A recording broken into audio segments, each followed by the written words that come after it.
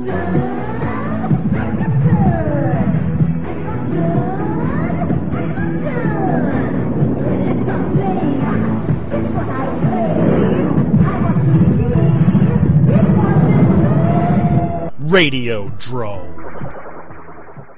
Welcome to another episode of Radiodrome, an incredibly mismarketed show indeed, right, Brad Jones? Actually, yeah, that'd be really funny if the name of this episode was, like, Lost in the Static.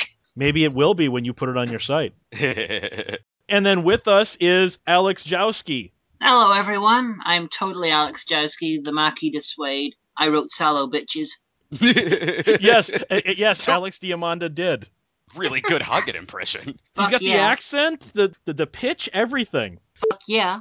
Before we actually get into the topic, which if you can't tell from my little joke off the top is about marketing, go to adamandeve.com. It's just been the 4th of July. Why don't you guys celebrate the independence of America by buying a weapon of ass destruction from adamandeve.com. Use the promo code DROME. What? Or apparently yelling at neighborhood kids like you were doing. Quiet you, I'm doing the promo. Using the promo code DROME, you get 50% off of a single item, 3 free DVDs, free US shipping, and a free mystery gift. Buy a weapon of ass destruction today. Marketing of movies. We already did one on the sleazy side of marketing, but what about when a movie is just mismarketed, or a really bad movie is marketed properly? Look at something like 1983 Twilight Zone movie. It was considered a disappointment, and the marketing was kind of weak due to Vic Morrow's death and the obvious controversy surrounding that. Do you think that the fact that almost every major critic that reviewed the movie mentioned the deaths involved hurt the film? Or do you think that Warner Brothers was going to get the $30 million box office that they got regardless? Do you think that colored how people went to the box office? Do you think that the marketing department should have addressed that, or just played it and ignored it the way they did? I don't think it's a bad idea to just sell your movie. Just give it a trailer that reflects the movie, put it out there. You don't have to mention in the advertising campaign that Vic Morrow died during the making of it. I mean, did they do that with The Crow? Yeah. They in the advertising campaign for The Crow, they mentioned that Bruce Lee got shot and killed. Well, first of all, Bruce Lee wasn't in The Crow, but Brandon Lee. But they not in the trailer, but some of the posters, the radio spots and TV spots mentioned Brandon Lee's final tragic film. So they did use the death of Brandon Lee to try and sell extra tickets to The Crow. And you know what? Mentioning, I don't know. I can see. What I like about that advertisement is you got Brandon Lee's final tragic film, which indicates that the rest of his films were also tragic. So I'm thinking just because they were all shit. Hey, Showdown in Little Tokyo was actually pretty decent. I like that one. Yeah, Laser Mission, on the other hand, Brad, back me up. Yeah, that was shit. Laser Mission kind of sucks. I haven't seen Laser Mission. I'm too busy watching real films like, 758 million different types of Christian movie. Not me. I'm busy watching movies like Laser Mission. Yeah, you actually did that for Beyond Midnight, too. Oh, right. Yeah. I forgot about that. Well, Laser Mission serves a purpose in that, it was really funny in Ninja the Mission Force. That's true. Do you think it would have done better had they acknowledged Vic Morrow's death, or even done the sleazy thing and played it up? Or do you think the marketing department made the right move by just kind of going, yeah, that people are talking about it in the news, any kind of publicity is good publicity, right? Sure. I mean, yeah, people, I guess there's honestly no reason to mention that in the freaking trailers or advertising, because I'm pretty sure everyone freaking knew about that back then. But you know what, honestly, I mean, and granted, this is a guess, I don't know, but I think it would have done probably the same regardless of how it was advertised. That's my guess, because there have been movies that have been released that were huge hits where the actor died before they were released, and then there were movies that didn't do so well. So I think it's kind of a crapshoot. Mentioning it really would have hurt the film because, Twilight Zone, it's not Saw. It's got the amount of people who would want to watch a Twilight Zone movie who would also want to see a guy get killed is a little bit small in a Venn diagram. So, a Saw movie I could see sort of playing up the fact that, Tobin Bell exploded during this film. But Twilight Zone, nah. They were hurt by it, I think.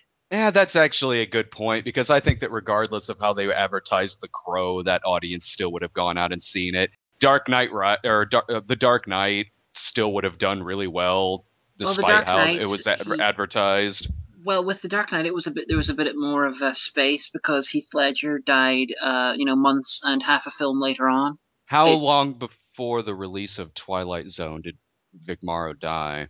And when the movie was eventually released? It was within the same calendar year, a relatively short period of time. One of the reasons that they may have kept it quiet, though, is because of the involuntary manslaughter charges against John Landis and Steven Spielberg. So maybe legal reasons they couldn't bring it up. Maybe.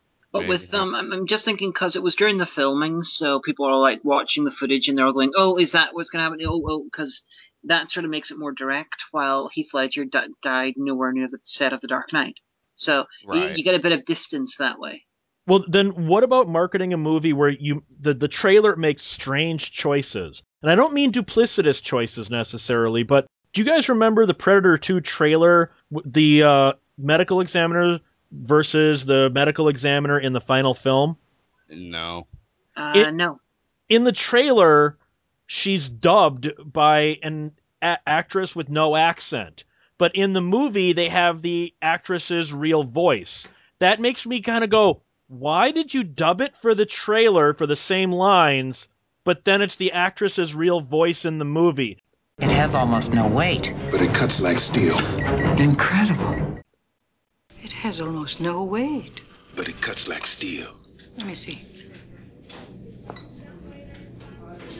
We are now at 150,000 times normal magnification.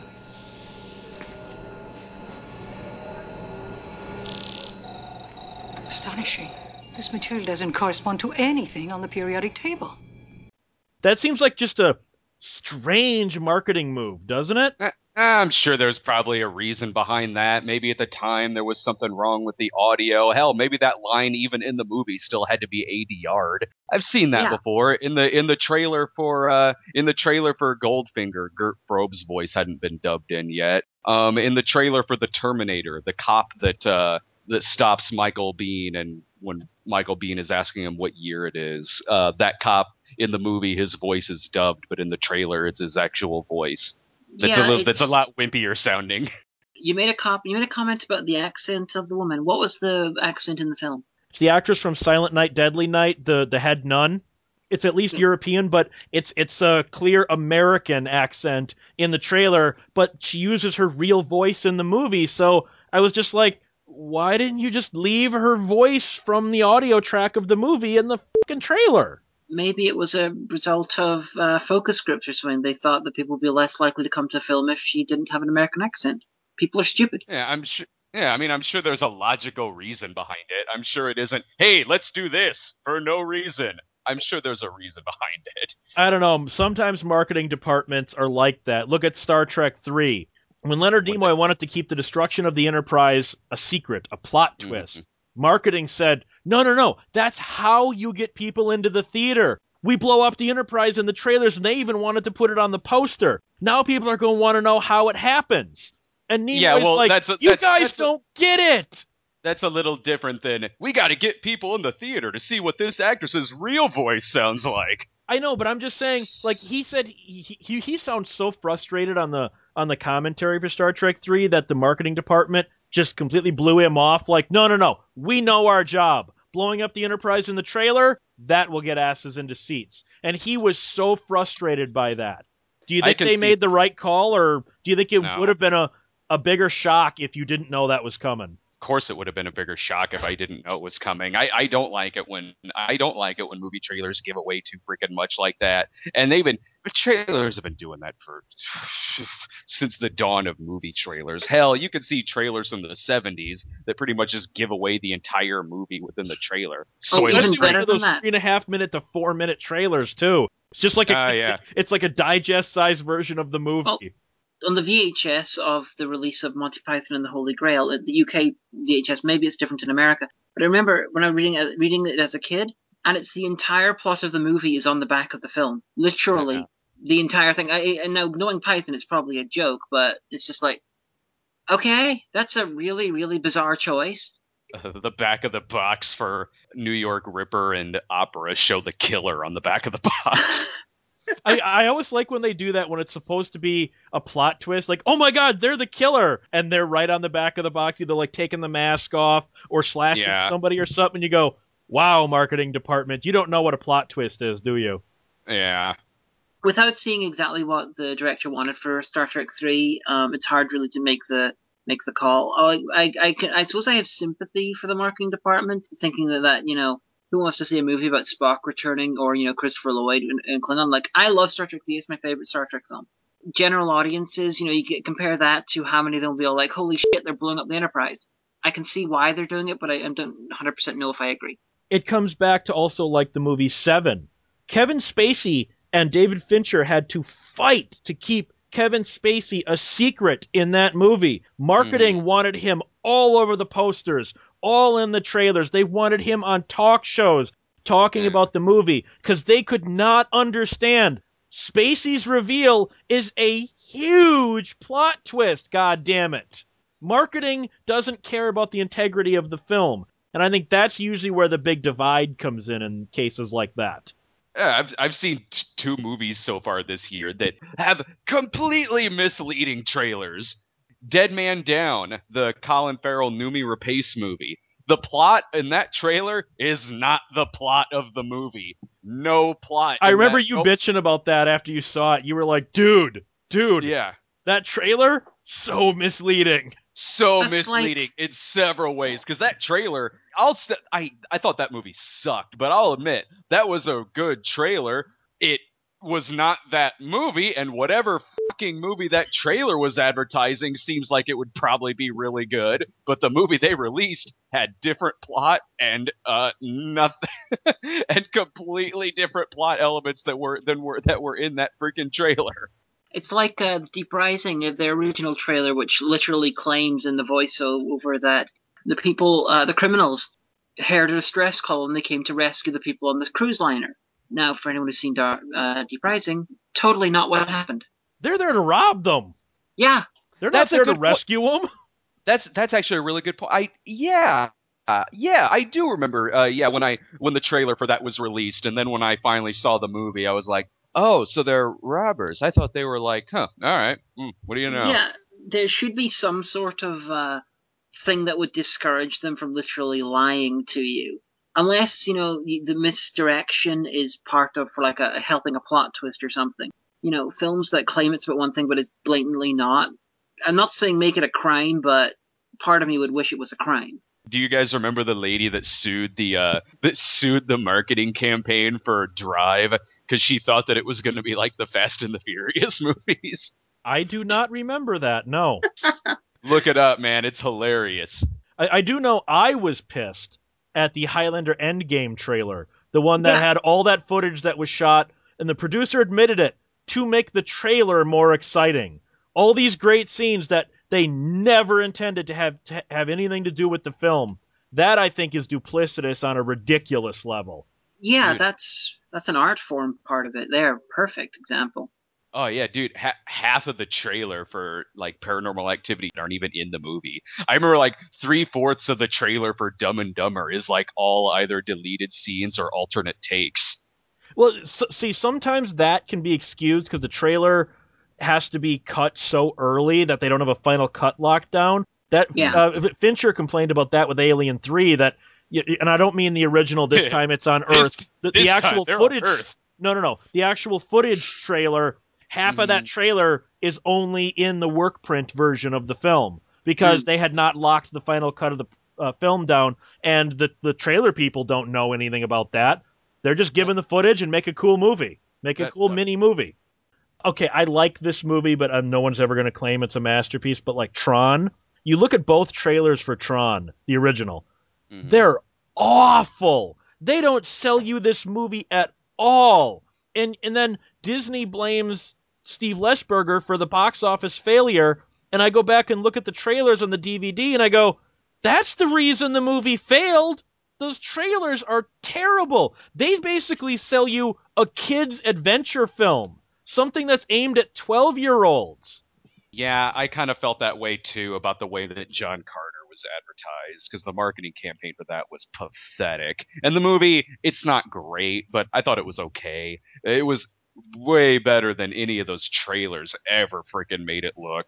Do you think that part of the issue might be that the marketing department didn't know how to sell a movie about being sucked into a computer and dealing with the users and bits and bytes and all that to a public that really didn't know computers all that well at that point, that maybe the marketing department had an uphill battle to try and sell this movie to people that had no clue what this movie was about? I don't know, because I mean, when I like Tron, I like Tron a lot, but when I look at Tron, it seems like it should be an easy enough movie to advertise. It's a fun flick. Oh, I've seen fan edit trailers on YouTube that sell the movie far better than the actual marketing department did. Yeah. That's why I'm blaming them for this. That because they just sold this like an almost adventure serial kind of for kids. They completely misunderstood what the film should have been about, and they gimped the marketing campaign, I think. Well, the Aliens had a bad trailer as well, although it did what it was supposed to do. It was just a bunch of scenes that were badly edited together with this little voice going, "Aliens, this time it's war." It was terrible, but there's a difference, I suppose, between lying advertisement and crap advertisement. The difference between lying and lazy, I think you mean.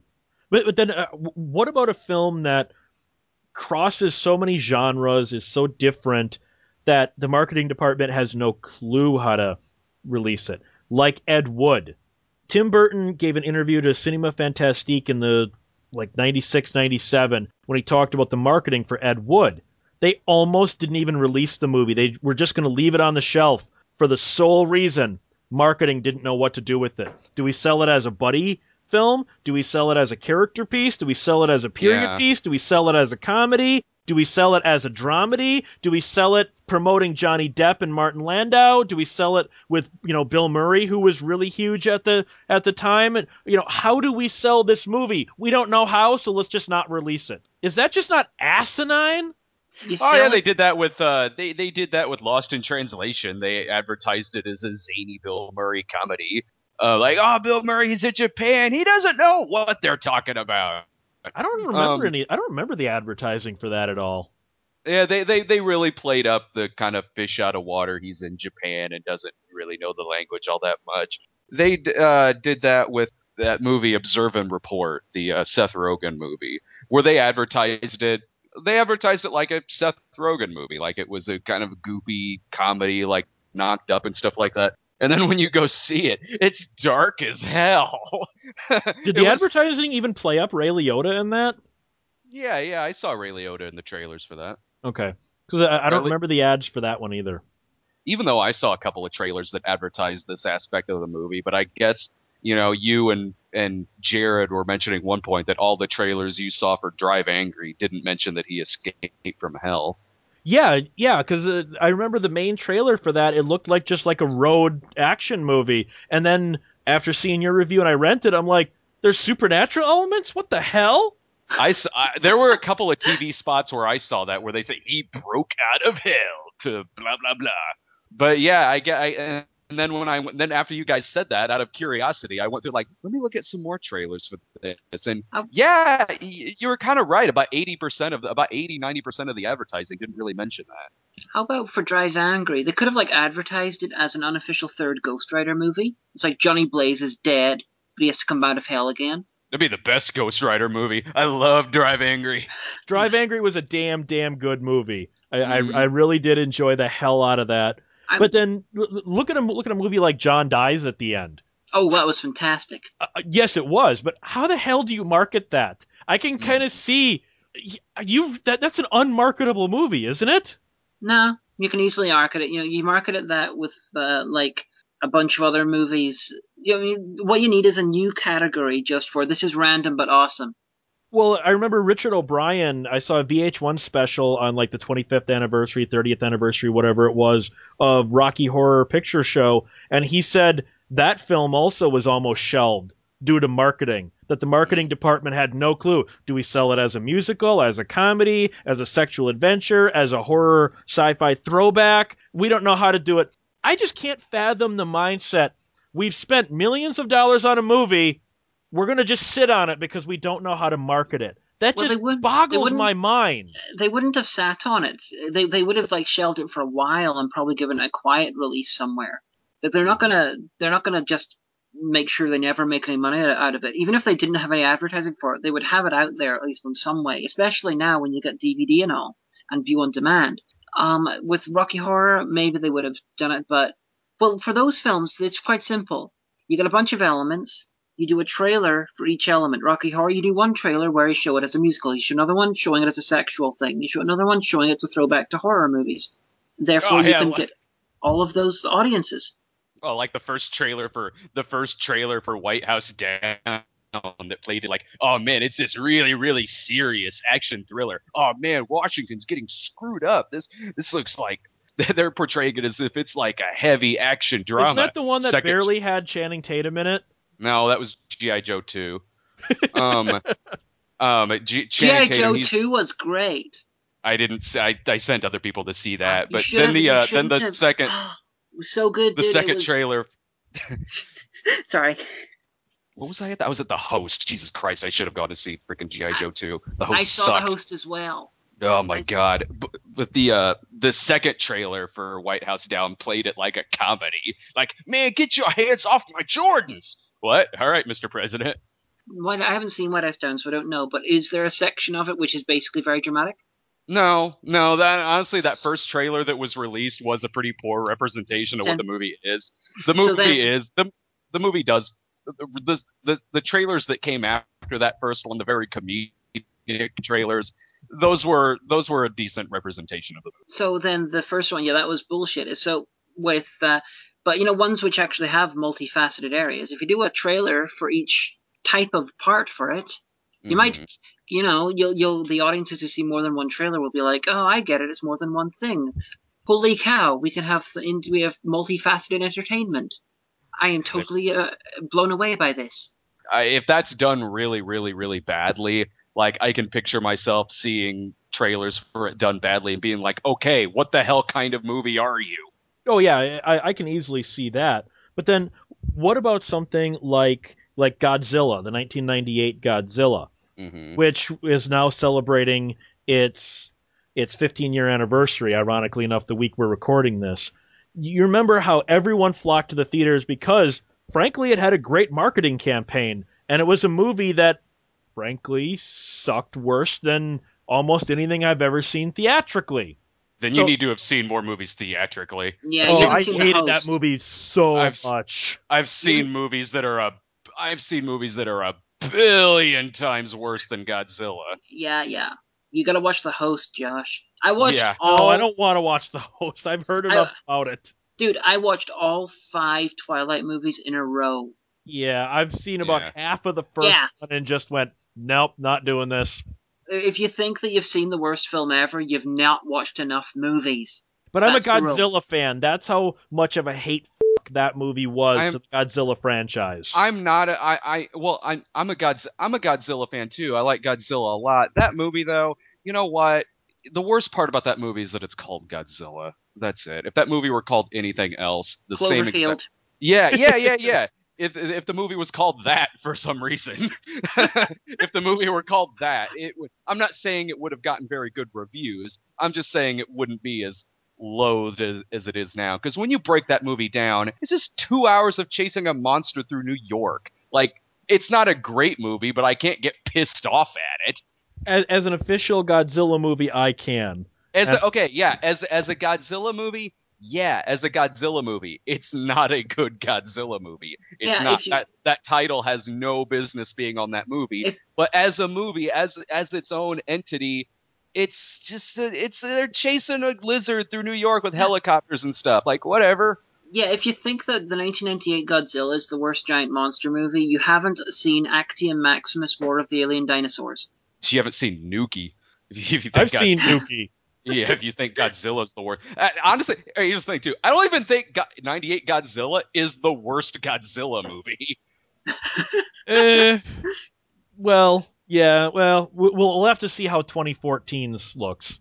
Do you think that a great marketing campaign, as Godzilla proved, really can save a bad movie? Or do you think that they went into it knowing this thing sucks? Once people see this, they're going to run away from it in droves, so we got to market this thing right. Or do you think they really thought they had a great goddamn movie?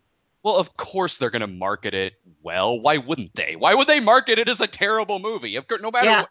Why would they do that? Like, of course they're going to use really good marketing for it. And you're right, Godzilla did have good marketing. But I will say this, Devlin and Emmerich do not like that movie, because that was a heavily studio influenced film. They had no control over it. They were told left and right what needs to be in it, what doesn't need to be in it. They were hired guns for that movie. So Devlin and Emmerich, no, they don't have fond memories of that. They didn't enjoy making it. They don't really like the final product that much. But, I mean, why would they if you're being forced to do a bunch of stuff in a movie that you don't want to do? Well, the only thing I would say that contradicts that is their commentary. They're, at least the one they recorded in 98, they were pretty proud of the film and defending it left and right. Okay, here's the thing. One of my best friends is Ryan Mitchell, who used to work for Dean Devlin. I'm right. Well, I'm not saying you're wrong. I'm just saying on paper they contradict that by being like, yeah, we really like this film. Mm-hmm. Well, a commentary made in 1998, just after they got the final thing, probably done before the film is aired. They are pretty much trying to publicize the film. That is pretty much a job. You know? There's a time to be honest. There's a time to be honest, and there's a time to sell cars. Directors almost never, unless you got like decades past, are almost never negative about their film. The one I can think of is Joel Schumacher about Batman and Robin. Like, if you notice, if you look at the Star Trek movies, Jonathan Frakes has said quite happily that he hates Star Trek Insurrection. There is no commentary. There is no commentary track on that DVD. He recorded one. They didn't put it on. I'd love to hear it, knowing that. Tainted Brass came out heavily against Caligula. Well, because they kind of did the same thing with the commentary on Babylon or Crusade, the Babylon 5 spinoff. J. Michael Straczynski spent the entire commentary talking about how TNT completely raped this show. So TNT said, no, if you put that out there, we're suing you, Warner Brothers. Get it off. I still want to hear his commentary. I'd love to hear that. Yeah, it's like when you got old Doctor Who and new Doctor Who. New Doctor Who has everyone basically commenting on how everything's brilliant, everyone's lovely, everything is amazing, this is the best show ever, it's brilliant. However, if you listen to some Doctor Who from the classic years, you've got the cast and crew being honest about it. Like, there's my wonderful quote from Peter Davison during the story Black Orchid, where he says in the commentary, and I'm paraphrasing from memory, but I'm sorry if anyone's actually enjoying this, but this is crap. Refreshing honesty. Yeah, it's wonderful. I'm with you. I love those commentaries. Like Giovanni Lombardo Radice's commentary for Cannibal Ferox is awesome. Where he's hilarious in the commentary, but he's also yelling at you for watching the movie. How dare you, you sons of bitches! At the end of it, he's like, well, I hope you liked it. Wait, no, I don't. I hope you hated it. I can't remember if it was the commentary on the Laserdisc or if the DVD has it, but Raquel Welch on Myra Breckenridge, she starts a commentary. I don't know how the hell I let myself get talked into talking about this movie. And it was clear she does not want to do this commentary. She doesn't like this movie, that this was probably contractually obligated somehow, and that's the only reason she's doing it. That you can her first statement is, I don't want to be here. I love that. I would love to do a commentary for something I hate. That stuff's just fun because you can just sit there and like riff along with it, and crack jokes and stuff. I think that's kind of cool. That's what Malcolm McDowell did in his commentary for Caligula, because it shows like, hey, I was in a bad movie, but whatever. I got a sense of humor about it. I'm Malcolm McDowell. I was in 17 bad movies. Damn right. And then I would oh my god, I would pay money to hear an audio commentary of John Travolta and Lily Tomlin on Moment by Moment. Good God. There's this wonderful thing which is not updated as much as it should. Commentary tracks of The Damned on the AV Club. And there is some brilliant, where, for anyone who doesn't know, they basically review and semi-riff just commentary tracks for terrible movies. And there's some beautiful ones. Like I can't remember the film, but they were comparing the two movies. I think it was one of the Uwe Ball ones. But how the director and producer track is all talking about how genius this is supposed to be serious, this is brilliant. No, it was Dracula Dead and Loving It. They had Mel Brooks and all talking basically about how this is a great movie, but then you got the actor track where they're basically riffing it. Yeah. Yeah, well, but then you sometimes do have, maybe Devlin and Emmerich really did think at the time Godzilla wasn't so bad and they changed their mind. No, that's not what happened. That's not what happened. They didn't like it when they made it. Okay, all right, I'm not arguing with you on that. I was just going to use it as an example as to springboard into this. But like, Brad, remember when we interviewed Uwe Boll? He really doesn't like Alone in the Dark, does he? Not really. Listen to the commentary on the DVD. Yeah. He has a very different stance when he recorded that commentary, that this movie is brilliant. He was on Poppers. Maybe he was on Poppers, or maybe his opinion just changed as the years went on. I'm not sure which. Brad, you have to become bitter about one of your films and do a commentary and put it on Blip. It'll be hilarious. I need to, because I've done movies that at the time I liked, and then hey, it's 10 years later, and I'm like, you know what? Freak Out's not a good movie. All of a sudden, you're thinking, what the fuck was I on? No, I'm not. It's not so much that I'm thinking that, because it's like that was 10 years ago. I was like 22 when I made that movie, so it was the first movie that I directed, and yeah, it was everything I've directed. Freak Out's the cop show one? No, Freak Out's the one where I played a serial killer in the 70s, where they have a drug party. Oh, the Last House on Dead End Street one. No, that was Cheap. Cheap was my favorite. Cheap, I still kind of like. So sometimes Dave and I will sit around and be like, dude, we haven't seen Cheap in like 5 years. You want to watch it? Freak Out though, no. It's like, man, I would have done things so freaking differently if I made this nowadays. Get me the best quality copy you have of Cheap, and I'll totally review it. Yeah, sure. Yeah, I'll send you a copy. I'll send you a copy of Cheap. But Freak Out, it's like I mean, it's like, yeah, I know that every movie I've directed is amateurish, but Freak Out is really amateurish. It's amateurish even by amateur standards. Yeah. Well, see, I know, Diamanda, you wanted to bitch about movie posters and the Photoshop disasters that the marketing department... Well, like, okay, a perfect example of the difference between what the director wants for a movie poster and what marketing wants. Watch the extras on the 12 Monkeys DVD. Terry Gilliam shows all the posters he wants, and marketing's like, no, and everyone they want is like giant photos of Brad Pitt's head, of Bruce Willis's head, and they're like, no, we gotta sell Brad Pitt in this, we gotta sell Bruce Willis in this, and like even the logo is tiny, and he's like, what they wanted to sell was basically Brad Pitt! Oh yeah, and it's a movie too.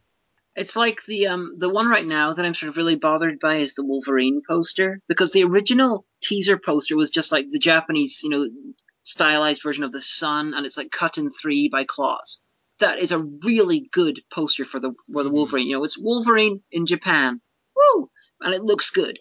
Now then they have like these ones just Wolverine standing around in the snow shirtless for some reason while surrounded by ninjas, and it looks fucking terrible.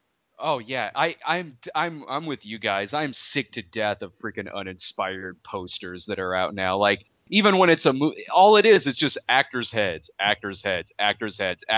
standing in front of white background. Actors just kind of standing there like all photoshopped together, even though they're so clearly not standing in the same room. Yeah. The one that drives me nuts is, and this is a movie I like, the poster for This Is the End. Too many of these freaking posters, they tell you nothing about the movie. So This Is the End, a movie that has to do with like drugs, alcohol, partying, the freaking biblical rapture. You could probably make a pretty cool eye-grabbing poster out of that. What does the poster look like? It's just the It's just the 5 or 6 leading guys all kind of giving each other noogies and like playing grab ass. Yeah, I was gonna say, wasn't that poster just all their faces, basically? Yeah, they're all like putting each other in like headlocks. That's it. What does that tell me about the movie? You know my favorite poster ever is? Well, it's a DVD cover. It's the UK original DVD release of Sallow because it's pure white with the name. It's like we don't need to give you a quote. We don't need to give you an image. If you know what the fuck Sallow is, you know what the fuck Sallow is. If you don't, fuck off. They did that in America for Armageddon, the Criterion Collection. It's just a black background with Armageddon, and that's it. Well, Yeah. remember the poster for what was the Samuel Jackson Vigilante Teacher 187? Yeah. Yeah. The poster for 187. It was just the numbers 187 in front of black, and the 187 kind of looked like it was hot lava. So I saw that, was like, what is this? Are there another freaking volcano movie coming out? What the hell? And then I see the trailer. Yeah, I saw that in a DVD in a shop thing, and for like 2 minutes I was looking at it and I was thinking, did Samuel L. Jackson do a sequel to the Stephen King Hotel Room movie again? Right. You know, yeah. what, 1408 or something? I was like, is that a sequel? 1408, and then the trailers for 187 come out, and I'm like, there are no volcanoes in this. Damn it! Well, but then you've also got this thing, and thankfully more big movie stars are starting to bitch about this. Them being photoshopped on posters, and not just the Photoshop messes, but they're actually photoshopping actors and actresses to make them look skinnier, or to add, to take away maybe some facial hair. Like maybe they've got there was that one Steve Carell movie where he's got like a dirty shave in the poster, and they're like, well, he's clean shaven in the movie. What the hell is that? Right now, that Sandra Bullock one with Melissa McCarthy, The Heat. The poster, Melissa McCarthy is photoshopped to be almost half as wide as she actually is, and he's kind of like going, what the fuck was that?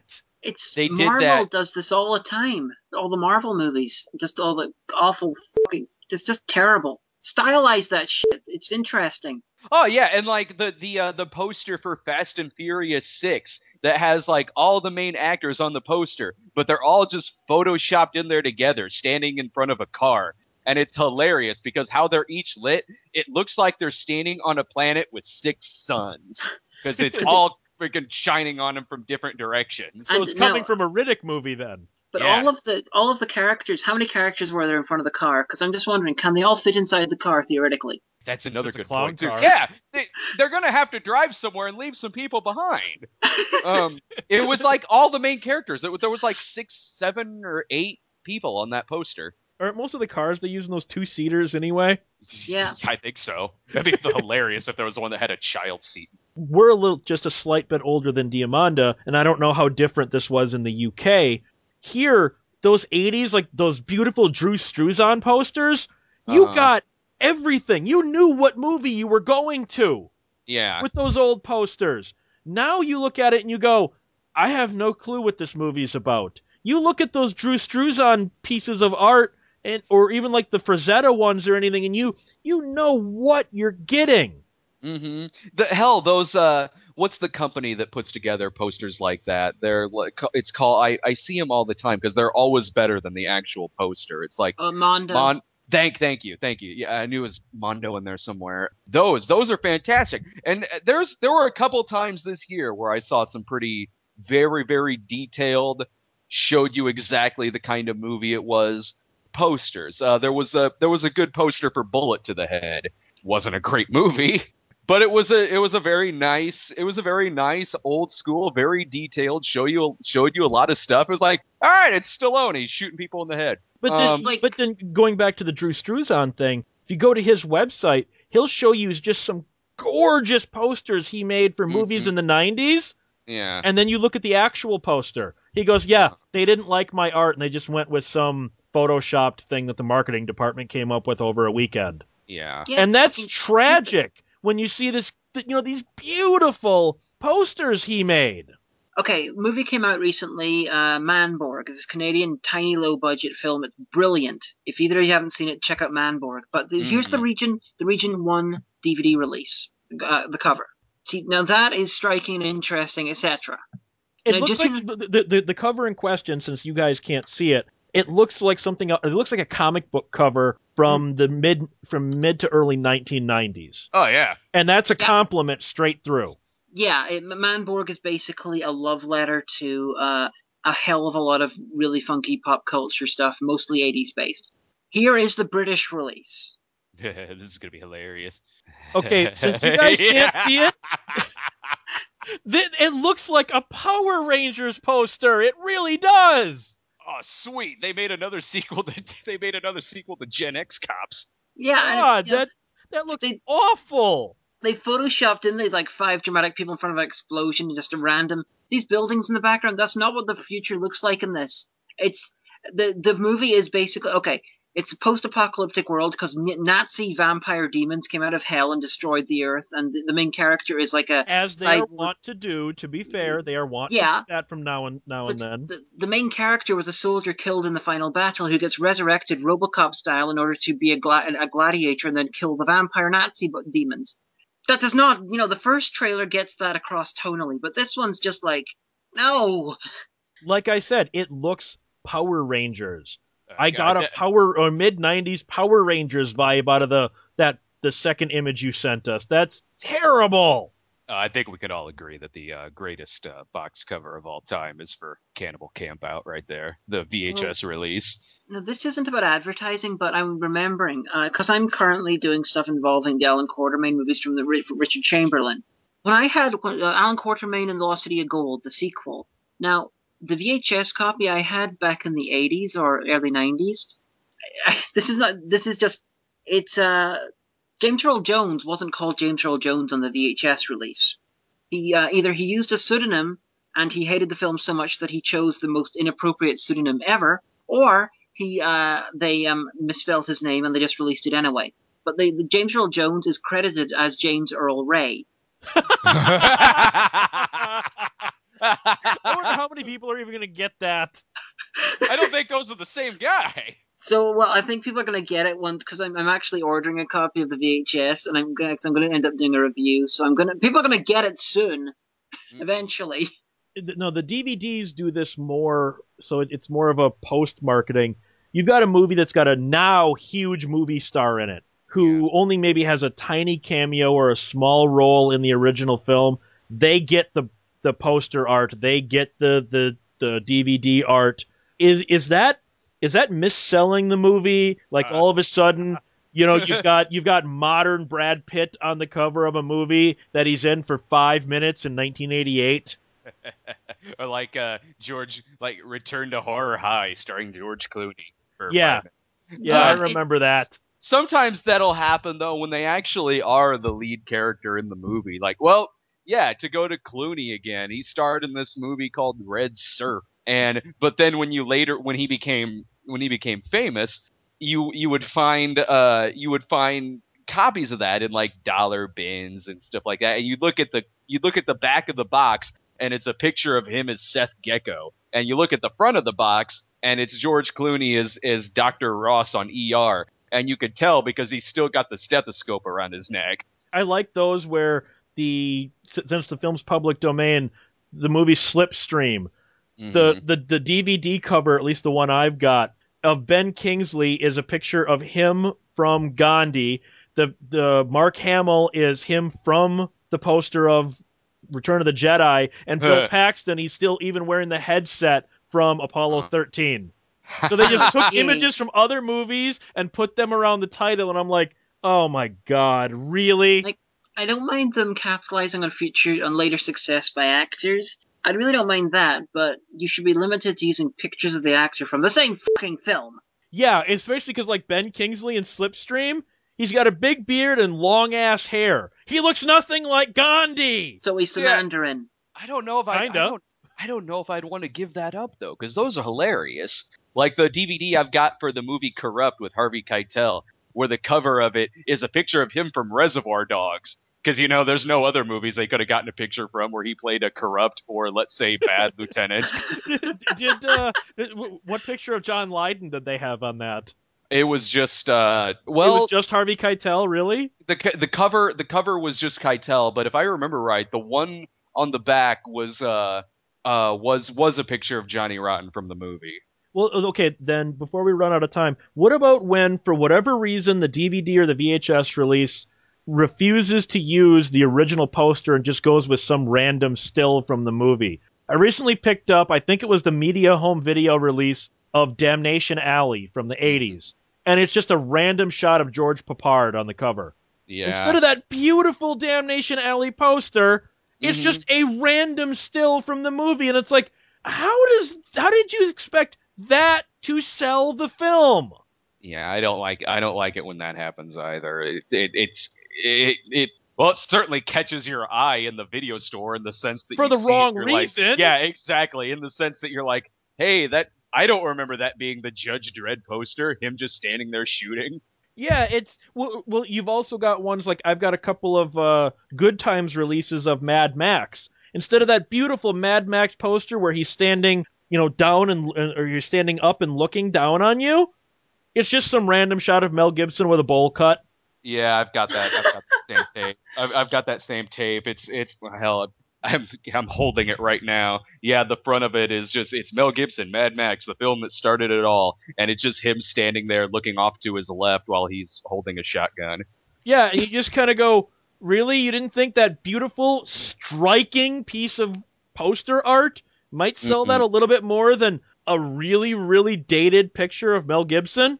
It's even more annoying than one of my pet annoyances whenever you have like a poster for a film that makes no fucking sense compared for the film, like DEFCON 4, the Canadian movie, where you've got I it's love like this, that poster, and that's not even a commissioned piece. That's a role-playing game cover that they reused. I'm serious. I've got the role-playing game that was originally used in. it's a nice looking cover, but it's got nothing to do with the movie. But the thing that you're talking about, yeah, that's worse than what I'm bitching about. Yeah, definitely. Yeah, I just, I don't understand what they were thinking with just random pick from the movie. I get it if you're a low budget, like, during the video boom when you couldn't afford a commissioned piece of art. But if you're just re-releasing a movie that already had a theatrical run, there's a poster. Why don't you use it? There's probably more than one poster. Well, or sometimes they change them for weird reasons. Like, you've got that beautiful, I think it was Boris Vallejo's poster for Conan the Barbarian in 81. Just beautiful. The DVD is like this pink Photoshop vomit disaster. Why would you not want to use that gorgeous poster that's always been associated with the movie instead of this pink? Were you trying to sell it to women? Because Conan's not really a woman-friendly movie, is it? I was just going to say, because it's like you said earlier, they want the actors front and center on the cover. It's just like what we were talking about modern posters today, where what you said Terry Gilliam was saying when you were talking about what he was saying about 12 Monkeys, no, we want Bruce Willis and Brad Pitt on the cover. It's the same thing. It's the same thing. They don't want to use those posters that don't feature, the actors front and center on it, no matter how beautiful the poster is. They would rather go with just some stupid stock still shot from the movie. Now, is that, and I'm not disagreeing with you, but now is that a fault of the marketing department misunderstanding the American public? And I'm just talking for the American release right now. Or understanding them all too well, knowing that they would not go see a movie called 12 Monkeys with Terry Gilliam's original beautiful poster, but hey, it's a Bruce Willis, Brad Pitt movie? Oh, cool. I don't know. I don't know what their mindset is on there, other than they want to use the actors' faces to sell the movies. So I don't know if it's them I don't know if it's them underestimating the audience or knowing exactly what the audience is probably looking for. I don't know. With the complete opposite of what you're complaining about with Conan, the first time I saw the movie, I'm going to call it a Conan-sploitation, but Thor the Conqueror. I picked it up for £1, and the cover was this beautiful painting of like a Conan the Barbarian type figure. And then I don't know if anyone listening has seen Thor the Conqueror, but imagine an incredibly low budget version of Conan made in the early 80s and filmed primarily in a Roman park. I already have. It's called Ator. That's a classic. Wouldn't it be funny if Thor, though, the Conqueror... Would it be funny, though, if Thor the Conqueror was not a Conan ripoff, but an Ator ripoff? Yes.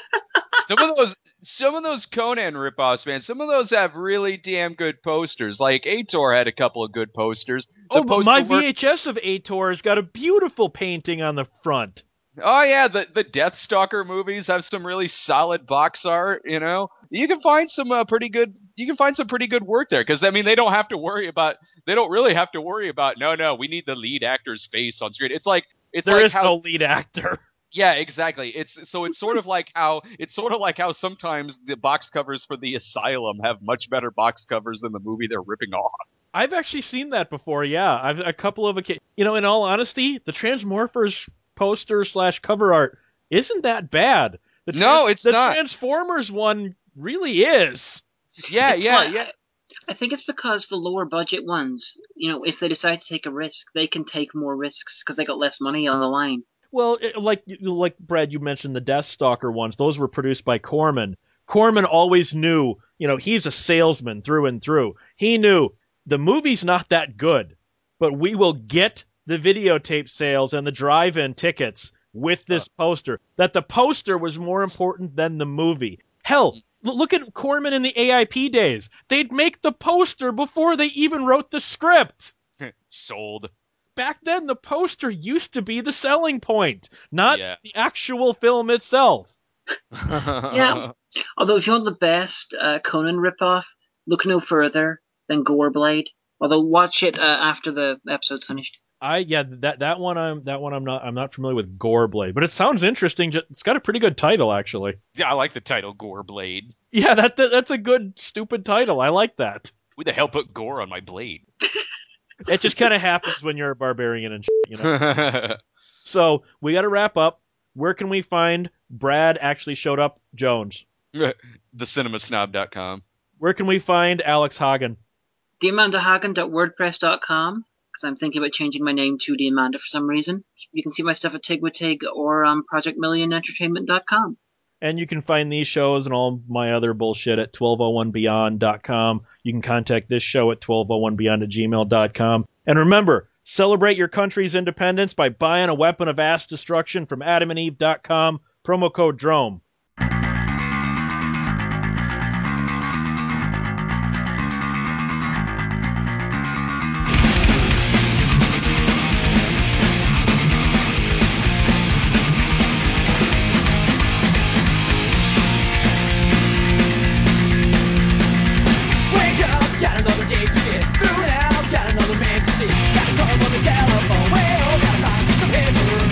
Sit down, got another letter to write. Think hard, gotta get